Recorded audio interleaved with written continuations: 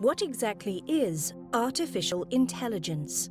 We speak of AI when computer systems perform tasks that usually require human intelligence. This includes, for example, recognizing images, making decisions, or engaging in dialogue. To do this, the AI systems must be equipped with knowledge and experience. You can program each individual instruction so that the machines solve the task step by step. Alternatively, you can use programs that learn from data themselves. This enables them to detect relevant information, draw conclusions, or make predictions. This is known as machine learning.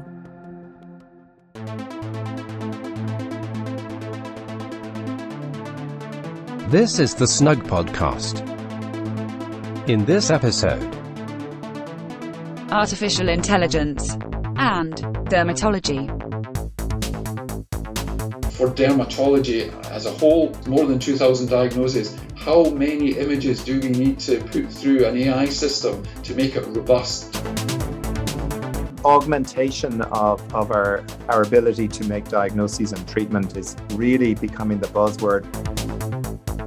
Deep learning refers to a type of modeling called a neural network.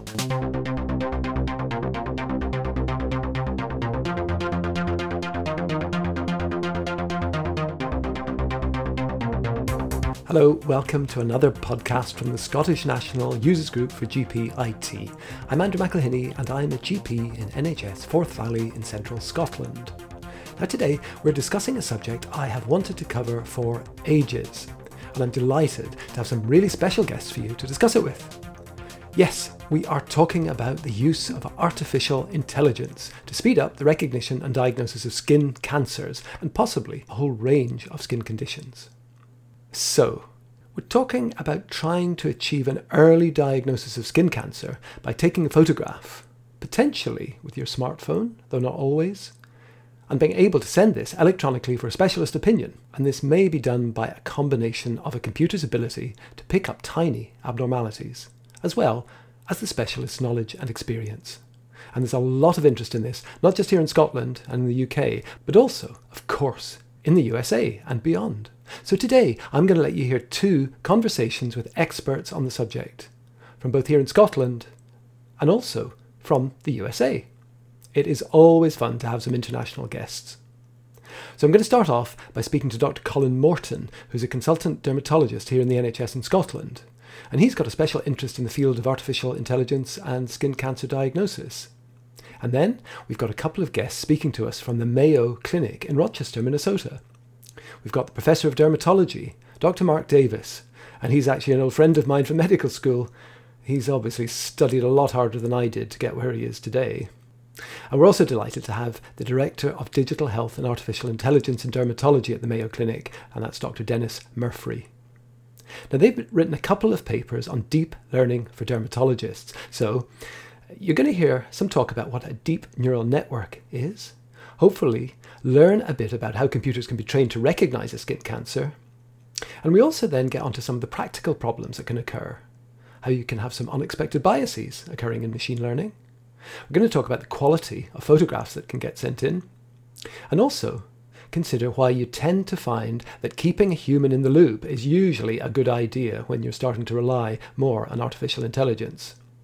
There are loads of things to think about if you're interested in this whole area. And after that, we'll come back to Colin for about 10 minutes at the end, and he's going to give us some of his thoughts on the discussion and his experience of the sort of practical difficulties that can arise as we try and develop the use of AI. So I hope at the end of all that, we're going to end up with a better sense of how things are progressing with AI and dermatology on both sides of the Atlantic. Hope you enjoy it. Colin, it's really kind of you to join us. And I know from working in Forth Valley for many years that you've been involved in trying to improve services for GPs and patients to diagnose skin cancer. And you brought in this photo triage many years ago. And that's been a great way of getting people with suspicious lesions seen quicker. And then in the last 18 months, you provided a fantastic advice service for GPs, and we've been sending in images, sometimes that we've got from patients, sometimes that we take ourselves, and actually to get an answer within a couple of days as to whether or not patients need to be concerned or not is just fantastic. Would you be able to just describe what some of that's like from your end? Yeah, well, thanks, Andrew. Sitting as a consultant dermatologist in NHS Forth Valley here centrally in Scotland, and I sit also as clinical operational lead for a skin cancer AI consortium in Scotland. We really are keen to both harness the opportunities we have now in terms of can we secure images with our referrals of patients to really shorten the patient pathway, trying to get patients into definitive care at the first point of contact into a specialist service where that service is required. And obviously all the gains to the health service, if we can do that, but not least the gains to the patient and not having to trail up and down to hospital multiple times before a problem's actually sorted. I've always compared the patient journey with the experience that we have issues with our cars. We all would wish just to go into a garage and get it sorted when we hear a noise, but increasingly cars go the way of patients, that we go in for a first check, then we go back for a diagnostic visit, then we get booked in again for the actual treatment, remedy where the part has been ordered. We're going less efficient there. So I'm keen in healthcare that we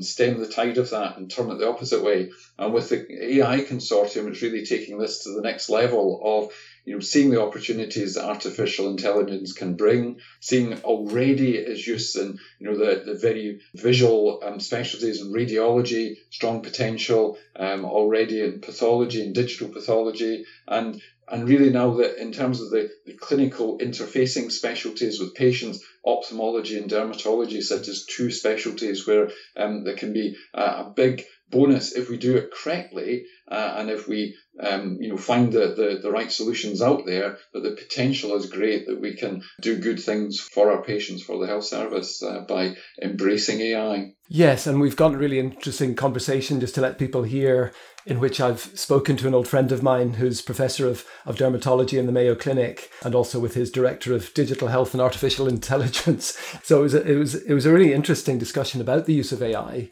Just before we get onto that, whenever we send you in pictures at the moment, could you give us a ballpark, like just a rough idea of what proportion of those at the moment you can reassure that are nothing to worry about? Have you got an idea of that number? It depends partly on the route we are getting the images in from, because the quality of images has quite a part to play. During the pandemic in particular, we have increasingly needed to rely on patient-generated images where it's not been possible for patients to come up to get higher quality images taken.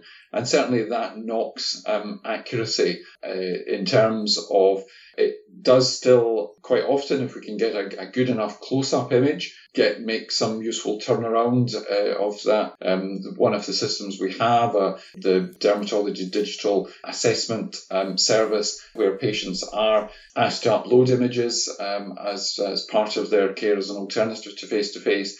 When we audited that, we could still show that 80% of the images were usable. In terms of the numbers, we can confidently then turn around to a patient and say, look, we don't need to do anything further. That's harder to say, because within that mix, I'm inclined to say maybe between 10 and 20% of the time we could probably do that.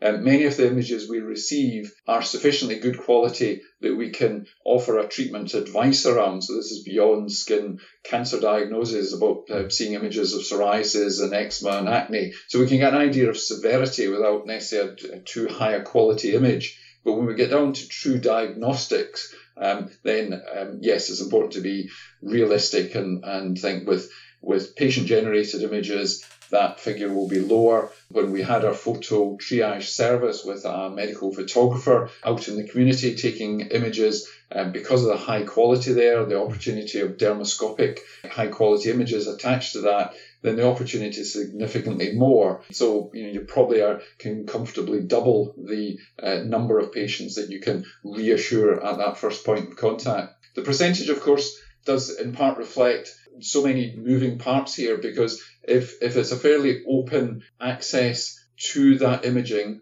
then often it is the more innocent, benign lesions are getting photographed, and therefore the percentage of reassurance is higher. Where we see imaging, particularly if we can be seeing that image coming back to if we're working in a traditional model of patient primary care, secondary care, if that image flows up to secondary care, has a diagnostic label put on it, we hope there's a whole educational opportunity here. And I certainly saw that when we were with Photo Triage in its full operation.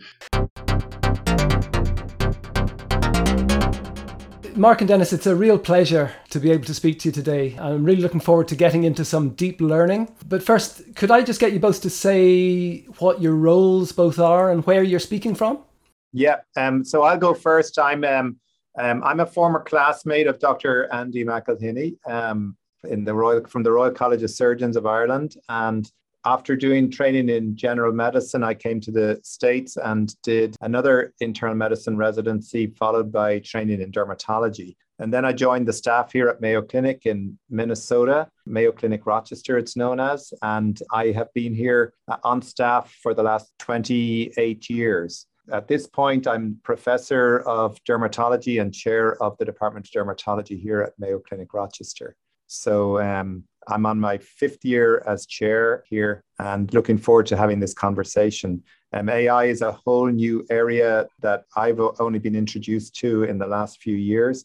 And we're thrilled to have Dr. Dennis Murphree join our staff here, who's a real expert in data science. So I'll hand it over to you, Dennis. Thank you, Mark and Andy, for the introduction. So my name is Dennis Murphree. I'm a physicist by training. I was interested in particle physics for many years. So I studied at Stanford and then at Yale and had a stint in quantitative finance where I ran a futures trading group using machine learning and artificial intelligence methods to try to understand better opportunities or imperfections in the futures market. And then I guess about 8 years ago, I moved to Mayo Clinic, Rochester, following my wife.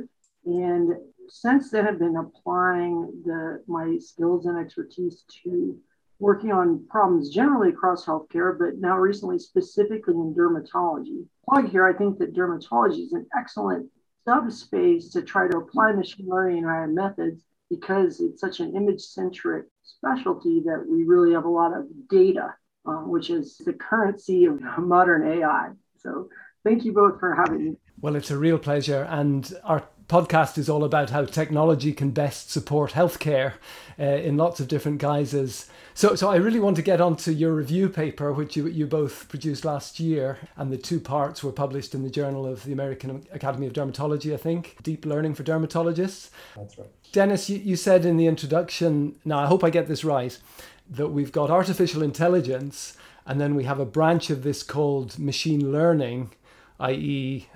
Systems learn from data, start to identify patterns, and then using algorithms can actually make decisions. And then there's deep learning, which is a subset of that, which has been shown to be particularly effective in medical image analysis. And I think you mentioned specifically X-ray images and digital images. Have I got that approximately right? Absolutely.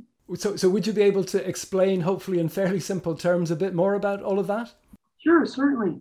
So I think that one thing when I discuss these types of topics with colleagues that I like to lead with is don't worry too much about things like AI versus machine learning versus deep learning versus statistical learning. You know, there's a lot of nomenclature that moves around in this field. And the reason is pretty simple. It's because this is an amalgamation of a bunch of different academic areas of interest. So we have statisticians, computer scientists, healthcare professionals all coming together. And so what you end up with is this sort of potpourri of nomenclature. So when in doubt, don't fixate too much on the specific terms. But deep learning, the definition has changed over time. But right now, I think it's fair to say that it refers to a type of modeling called a neural network, and very specifically to deep neural networks. And what that means, in a little bit more detail is a neural network you can think of as like a logistic regression or a regular like linear regression with some extra sauce tossed in. And a deep neural network is just a layering of these. So you might think of it as if you asked one person's opinion, and then that person asked another person's opinion, and so on. And then after 3 or 4 opinions, you end up with a decision. And so that's what a deep neural network refers to, or deep learning. Deep learning refers to deep neural networks, which mean models that have multiple layers, each one of which learns something specific. And then the hope is that at the end of all that learning, you end up with a better decision than, just looking at something that might have only 1 or 2 opinions. It's almost like a big electronic brain. Is that fair to say? Well, remembering that you're not talking to a neurologist, I'll refrain from, putting anything too close to a human analogy, but I tend to think of it more like a computer program, because in fact, that's what it really is. Like, that's what all these things really are. They're programs. And there are a lot of analogies to biological situations, but I'm not sure that they might do more harm than good, to tell you the truth. And how important do you think it is for clinicians to know about deep neural networks? I think for your average clinician in practice, it's not important at all, to tell you the truth. I mean, essentially, we might see the fruits of all that deep learning, and that'll help us with making diagnosis and treating, right? I think what might be more important is the socialization aspect of reacting to a result. And this is something Mark can comment on more knowledgeably than I can. But, if I were a physician in practice, I think, and I can say this like from being a futures trader, using predictive models to inform my decisions about what to buy and what to sell. It was really important to me to understand the limitations of those models, like the things that they could do well and the things that they, might do poorly. And so I imagine that it might be somewhat analogous in healthcare. So it's perhaps not important for the end user to understand what's going on under the hood, but to know, like any tool, when to use it and when not to, and how much trust to put in it, that sort of thing. That's where I think the main impact, or the main interface would be. And could you tell us a little about how you go about training an algorithm to do something as important as recognizing a skin cancer? So I guess we could discuss this in 2 ways. One would be sort of the more technical things, and I'll do that quickly. And then after that, I think there's like a more practical version. And to be honest, I'm going to lead with this. I think that the practical and the human aspects of the modeling, like making something useful, are actually more challenging in many cases than the technical. But the technical things, basically what you need to do if you're interested in building a model for anything in medicine, and in, frankly, cross-platform for a variety of different fields, the number one thing is the data. Well, actually, the number 0 thing is the question. You need an important and hopefully relevant and hopefully answerable question to ask. But then after that, the most common form of machine learning or artificial intelligence is something called supervised learning. In the supervised learning paradigm, what's required is a set of examples. So in the context of dermatology, they might be pictures of lesions, and a set of outcomes. So they might be things that were biopsy proven, with respect to those lesions. So let's say I'm interested in distinguishing between melanoma, seborrheic keratosis, and benign nevi. If I wanted to train a artificial intelligent algorithm to distinguish between those 3 things on, say, clinical photographs or dermoscopic photographs, what I would need to do is acquire those photos, acquire what we call labels. So for each photo, I would need to know, am I looking at a melanoma? Am I looking at an SK? Am I looking at a benign nevus? And then I would take that set of pictures and labels, and I would feed them into a deep neural network. And at the very superficial level, the types of places that you might do that, we use frameworks that are invented, believe it or not, completely by industry. So the 2 most popular deep learning AI frameworks in use today, one is developed by Google, the other is developed by Facebook. So, to answer your original question, to train a deep learning model on something that's relevant to healthcare or to skin disease in particular, what you must have is an initial data set that consists of the photos that you like to analyze, and then the labels, those outcomes. And I'm sure it won't shock you to learn that often it's quite straightforward to obtain the photos. Obtaining the outcomes is substantially trickier. No, it's really interesting. And am I right in thinking that neural networks, almost like humans, are also prone to biases? Of course. I mean, are these things like selection bias and information bias, these kind of things, or is it different? Well, I'll tell you, Andy, what I might mention a little bit more is so all of the normal statistical biases that we're used to, things like if all of my patients happen to be white Midwesterners because I work in Minnesota, that sort of thing notwithstanding, I think that's familiar to most of our listeners. What's a little bit different about the neural network and about deep learning AI in particular is that it can really fixate on things that humans might not appreciate a priori. So if Mark and I are designing a study and we're looking at inflammatory dermatoses or whatnot, we're going to do the best that we can to assemble a cohort which is representative of the cohort that we care about applying the model to. And so for things like, Fitzpatrick, skin color and geographic distribution, that sort of thing, we can do our best ahead of time. But what's new in the AI ML world are artifacts that present themselves and the biases that they cause downstream in the training process. And so something as silly as when a slide, let's say we're in the dermatopathology space and we're working on a study where we've digitized biopsies. Scanner that we use to digitize those biopsies can actually leave a fingerprint in the image. And this is the kind of thing that a traditional statistician wouldn't account for in the study design. But let's say that Mark and I are working on, a reasonable rare disease. But if we're looking at something where we need a bunch of examples and our home turf doesn't generate enough of those. So we call our colleagues up in Scotland and ask, hey, Andy, can you and your friend send us a bunch of slides of rare disease A? It may very well be the case that the scanner that the Scottish team uses and the scanner that the Minnesota team uses leave a distinct fingerprint in the way that they digitize the slides. So it's not apparent to the human eye looking at it.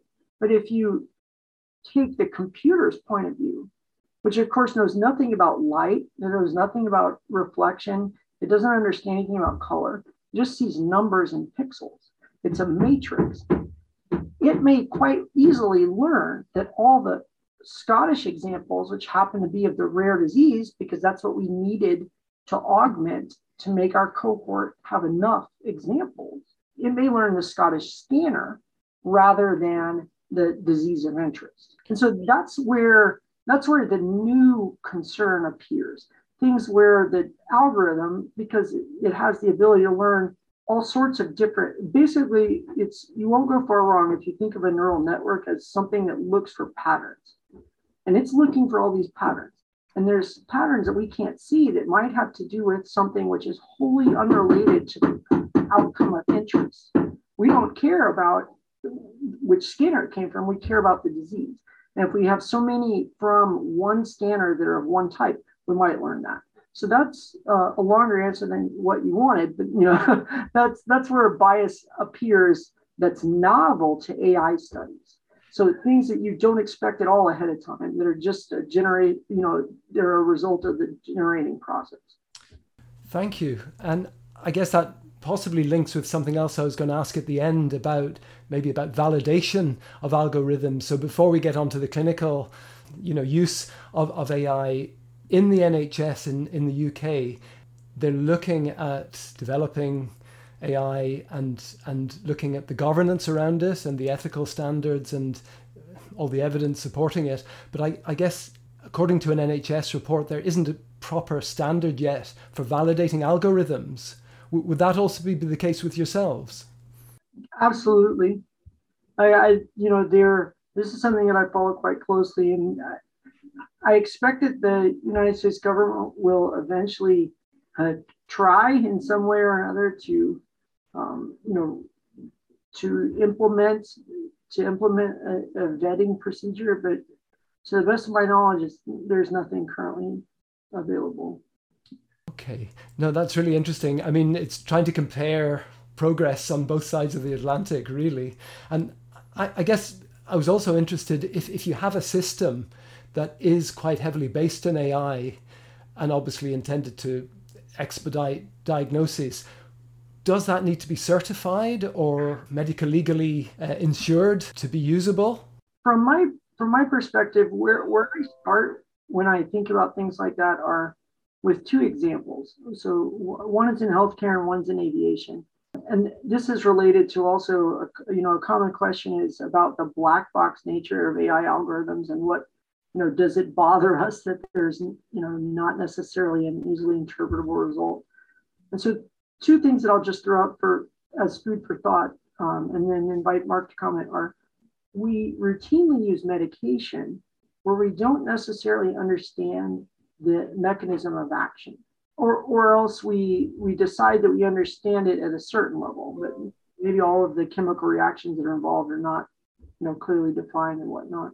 But we're happy to use those medications because they result in the desired outcome. The patient gets better.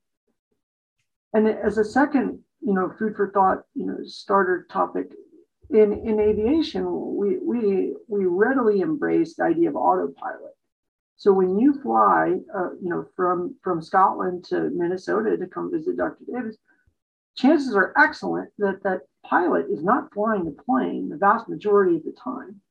The computer is flying the plane, and the pilot's there to sort of just oversee everything. So I think those are two good starting points for both like black box discussions and as a lead into where we might consider, medical legal concerns. That's really interesting, because I came across this paper that was in Nature about 5 years ago, but it's all about opening the black box of AI. So I guess this might be a time to ask you, Mark. I mean, is that something that physicians are now ready to do? I would say that we're not really at a stage to depend on AI in clinical dermatology at this point. I think we're just in the experimental phase where we're just literally gathering information about what we can do, how we might analyze images, trying to validate any information that we have. But I don't think we're ready for the clinical practice yet, quite. But I do think we are getting ready. So, for example, there are machines out there to photograph patients from every angle, and to analyze each of their images and to compare those images to another point in time. And there's some preliminary data that might be very useful in future skin exams. So in the future, you could foresee a future that your yearly skin examination could be, instead of being done by a clinician, but would be stepping into a photographic booth, and the photographic booth analyzing all your moles, and telling you, is there anything that are to be concerned about? And that if the computer churns out that you should be concerned about this one on the right back, that you would analyze that and consider biopsying it as directed by the computer. I could see a scenario like that in the future, but I think we're still in the planning phase of coming up with the new machines, trying to see how they work, how they analyze data, and whether they're useful or not. Mark, one of the things we've seen over here, probably during the COVID-19 pandemic, has been a real explosion in the use of technology for consulting. So patients going online, sending us in images, sending us in emails. So as GPs, primary care doctors, then we can send them to consultants for advice. So it does seem like a sensible time to be developing systems for patients to send in images. And I wonder, I guess as a dermatologist, you could see them coming straight through to the consultants, but as a GP, I might think, well, okay, I could maybe take a picture with a dermatoscope and send it on. What do you think? Is the quality of pictures going to be good enough if patients take them on their smartphones to use them? We are experimenting with that at the moment, and we've actually found it to be more challenging than what we thought. And a lot depends on the quality of the data that's been sent to us. So, we'll frequently get patients asking, sending in an iPhone image. Now, the iPhone or other equivalents, they're fantastic images, but they're often blurred, even despite the quality of these images. They're taken from awkward angles. We can't see the exact details we want. We don't see the dermoscopy that we want. We don't see those moles in the context of the entire skin integument, because, often what you're judging is this mole any different to the other ones that the patient has? Is it the ugly duckling that we're all worried about that might indicate a melanoma? So, a lot of those images of clinical lesions, some of them we can make a judgment on, but a lot of them we just have to say, well, we'd really prefer to see them in person and be able to look at them, inspect them, palpate them, look at them in the context of everything else and make a judgment. So those images are finding their place and we're working on that. But I think it still is a long way to go. And certainly we can't do it for all images that are sent in. Often as not, we'll say, even with the dermatoscopic images that are sent in, that have been taken by our colleagues who are physicians of their patient's skin, and we still say we really need to see that in person for the reasons I just stated, yeah.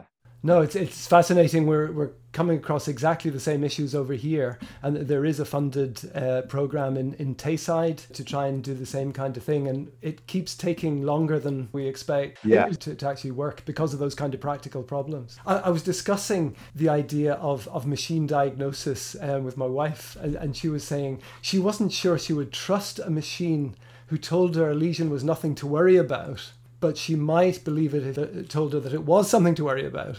So to me, that's two sides of the same coin, but it's just an interesting interpretation.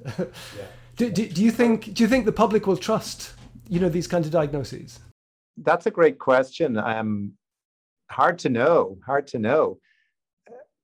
I mean, of course, as humans, even when we're very experienced, we can be wrong as well when we look at a skin lesion. But patients trust us because they know that we have the experience and that we have the training and that we have an MD behind our name. So when we say we think that you could observe something instead of biopsying it, they'll sometimes accept that, sometimes not actually, too. But will they accept that a machine tells them that it doesn't need to be worried about? I don't know. I think time will tell.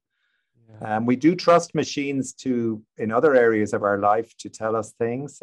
So maybe with time it'll be acceptable. I guess there's always the question of driverless cars to think about as well. Yes, that's right. Will we accept those driverless cars? Yeah.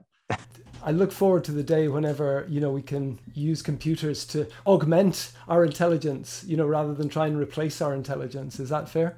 Well, I think I think that more and more people are talking about augmentation of our ability to make diagnoses and treatment is really becoming the buzzword rather than replacing us, because I think people recognize that a human does have a context from which they come and a context in to put things. So if a machine learning churns out an answer to, say, a skin lesion that is completely off the wall, a human being will be able to recognize that. And I think that always will have the potential to occur. Dennis, would you agree? Absolutely. Yeah. I've been in the thick of building predictive models for more than 15 years now. And I'm a big fan of what the literature calls human in the loop. I really think that there's absolutely a place for artificial intelligence and machine learning in healthcare, but the context is so important that what we really needed, the most prominent role, most promising role rather, is one as an advisor, not just making the decision outright. Thank you. So that's reassuring us that we'll have a job for a while yet, hopefully. Yeah. Excellent. Well, Mark and Dennis, you've been really kind to give us your time today. I really appreciate it. And I'd love to continue the discussion sometime in the future, maybe in person. Yes, that would be great. Come over to Minnesota, or we'll go over to Scotland. Yeah, well, I'm just wondering which is colder at the moment. I'm guessing probably you guys in Rochester. We're heading that way, but I think Scotland is cool enough itself. well, we had to defrost the cars this morning, so it's getting to that time of year. So you're colder than us right now, but it could change within the week. Oh, I know. Well, listen, I think we're just about to run out of time, so I'm going to thank you very much and wish you all the best for the festive season. Absolutely. Same to you, Andy. Thanks so much for having me on. It was a pleasure. So yeah, I mean, I thought there were some really interesting points in the conversation that, that we had with Mark and Dennis. I think in terms of not just understanding the potential benefits from AI, but also maybe the limitations currently. And, for example, they talked about specific biases, not just that you might expect, but also some that you might not expect, entirely unique to the neural networks. But then I think this issue about in the clinical situation, trying to work out, like you say, whether a lesion needs to be seen and the patient needs to be examined. And the same kind of issues about images sometimes being a bit blurry. And I guess there's also issues that we touched on about how much people will trust a computer diagnosis versus a consultant, and also just like you say, the quality control around all of this. So there's lots of similar sort of issues. I just wonder how you see the progress on this side of the pond, compared with maybe what they're able to do over in the Mayo. Yeah, I think what chimed for me was hearing comments about quality of image, and this is where I think the comparison with radiology is very strong. That we don't for a moment think that an X-ray image or high quality MRI or CT, if it's just done in a sort of amateurish way, we would be thinking, how on earth can you get clinical value and accuracy and diagnosis from that? Whereas I think we've yet to appreciate that photography should be considered in a similar way. We're doing work as part of the consortium, and along with my colleague, Prof. Colin Fleming in Dundee, around DICOM standards around skin images. So recognising that it's important that we try to recognise a bundle of information.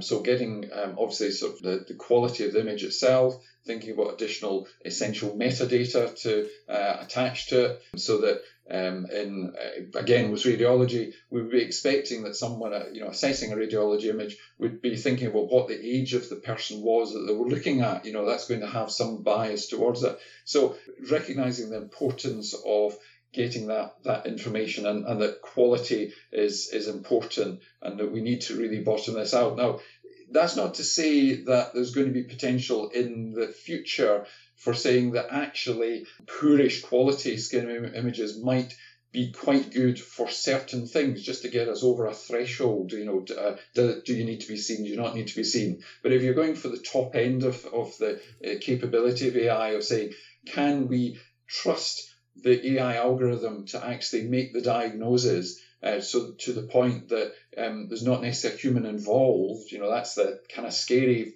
future bit of this, then I think we'd all agree we want the highest quality information going in there. We want that algorithm to be aware of the age group, some of skin type, what various other essential bits of information to get that highest likelihood of reaching an accurate clinical diagnosis. In terms of bias, I think we so often in life read about something, think, yeah, that's real good potential, that sounds exciting. We hear maybe there's one or two products out there already and think, job's done, it's sorted. And I think then when you start to read into it, there's the main issue being that although there's been an explosion of publications in the last few years, it's usually in fairly contrived research settings, really down to the point where you're getting the computer to almost be making a binary choice, yes or no. And we know that in clinical life, it's very frequently not that straightforward. So the overused term real world, experience, that really needs to interface with AI, and we need to work through that. But then there's the slightly annoying things that, by tradition, in many hospitals that have medical photography systems, we are very limited in Forth Valley, but there is a tradition of having labels alongside lesions, maybe dots put on, and that means that it already identifies a group of lesions that there is some importance around. And of course, the computer doesn't know whether it's the lesion or the marker is the important thing within the area it's looking at. So it tends to overinterpret that. And if there is a system that inadvertently is tending to be labeling an image in some way that's going to be more likely to cancer, then you can overcall that. The minute then you try and put that into a real world setting without labels, that your algorithm's just not working the same. So there's so much learning we've got.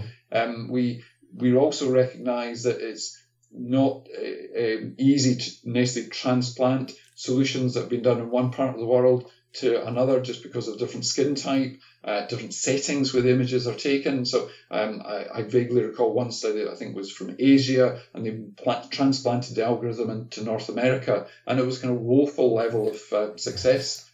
So that's just a kind of warning shot to having a big pool of images generated within for the same type of patients that we're seeing within a country where we're wanting to use the AI system is going to be important. That's part of the work of the AI Skin Cancer Consortium here in Scotland. Yes, and it's fascinating to hear the same sort of issues that Dr. Dennis Murphy was talking about in the conversation as well. Now, you've obviously been arguing as well there's a lot of potential for non-cancer diagnoses through AI as well, haven't you?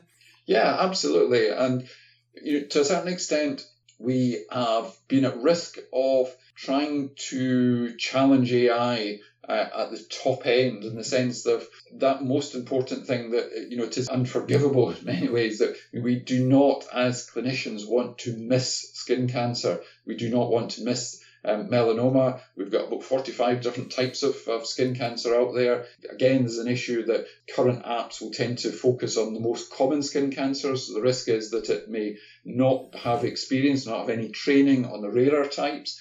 And as a profession, that's so often what is, I guess, the value we add, that yes, we know how to support and treat general skin presentations, but we have that sort of detective nous to recognise when we're seeing something unusual and think, pause, what is this? How can we get more information, take it on from there? And we need to be able to translate that into AI solutions. But in terms of, for dermatology as a whole, more than 2,000 diagnoses, how many images do we need to put through an AI system, an AI algorithm, to make it robust, to recognise and to help us? But, again, there's two levels of this. There's just being able to get the sort of early stage AI work running, so that it's a help, but everything is overseen by humans, by dermatologists, but that we ultimately would like to think that we are accumulating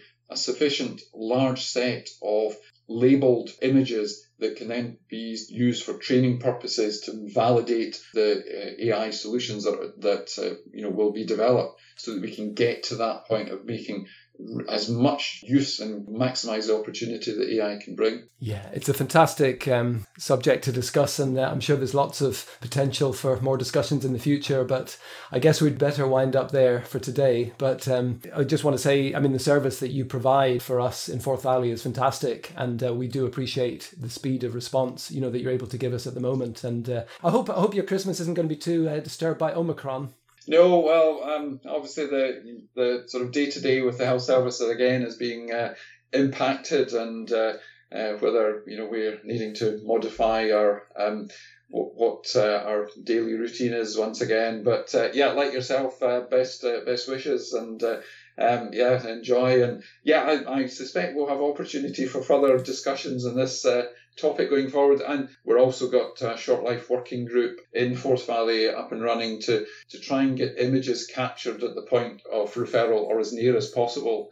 So we've got the idea of kind of click centres that we're going to try and champion. So patients, a little bit of photo triage, but the next version of patients at the time of referral, they're being recognised that an image can be captured, and that they get an appointment to get an image taken in a locality setting, so it's not too far from home. And the second model that we're keen to roll out is this concept of the pass-through app, where if a primary care practitioner is able to capture an image at the point of referral, then the benefit of these pass-through apps is the minute you click the button, then all evidence of the image on that smart device is gone. We're trying to get a system. The product's there already, but it's just information governance, security, obviously engagement to know that everyone's feeling comfortable with this model. But, we're really wanting to try and make some significant steps forward in Forth Valley. Thanks a million, Colin. I appreciate it. That's great. Okay, good to speak to you. Cheers. Bye. Bye-bye. Bye. So thanks for listening, everybody. That's been quite a deep dive into some deep learning for you. But it is a really interesting area to think about, and definitely one to keep an eye on for the future. Now, snug podcasts are a bit like buses. You have to wait ages for one, and then two come along at once. So we're planning to give you another special Christmas podcast by the end of next week. And we're going to have some more special guests for you, both to reflect on how 2021 has been for them, and also give you some good ideas for Christmas books. And this is the best bit, we'll be finding out about what life is like in Snug, which is a small town on the coast of southern Tasmania. Did you know that? And we're going to hear what Christmas is going to be like for them over there. So do join us. Remember, you can subscribe to the podcast on Apple or Google Podcasts or Spotify, and you can then catch up with some of the other episodes we've done. Bye for now.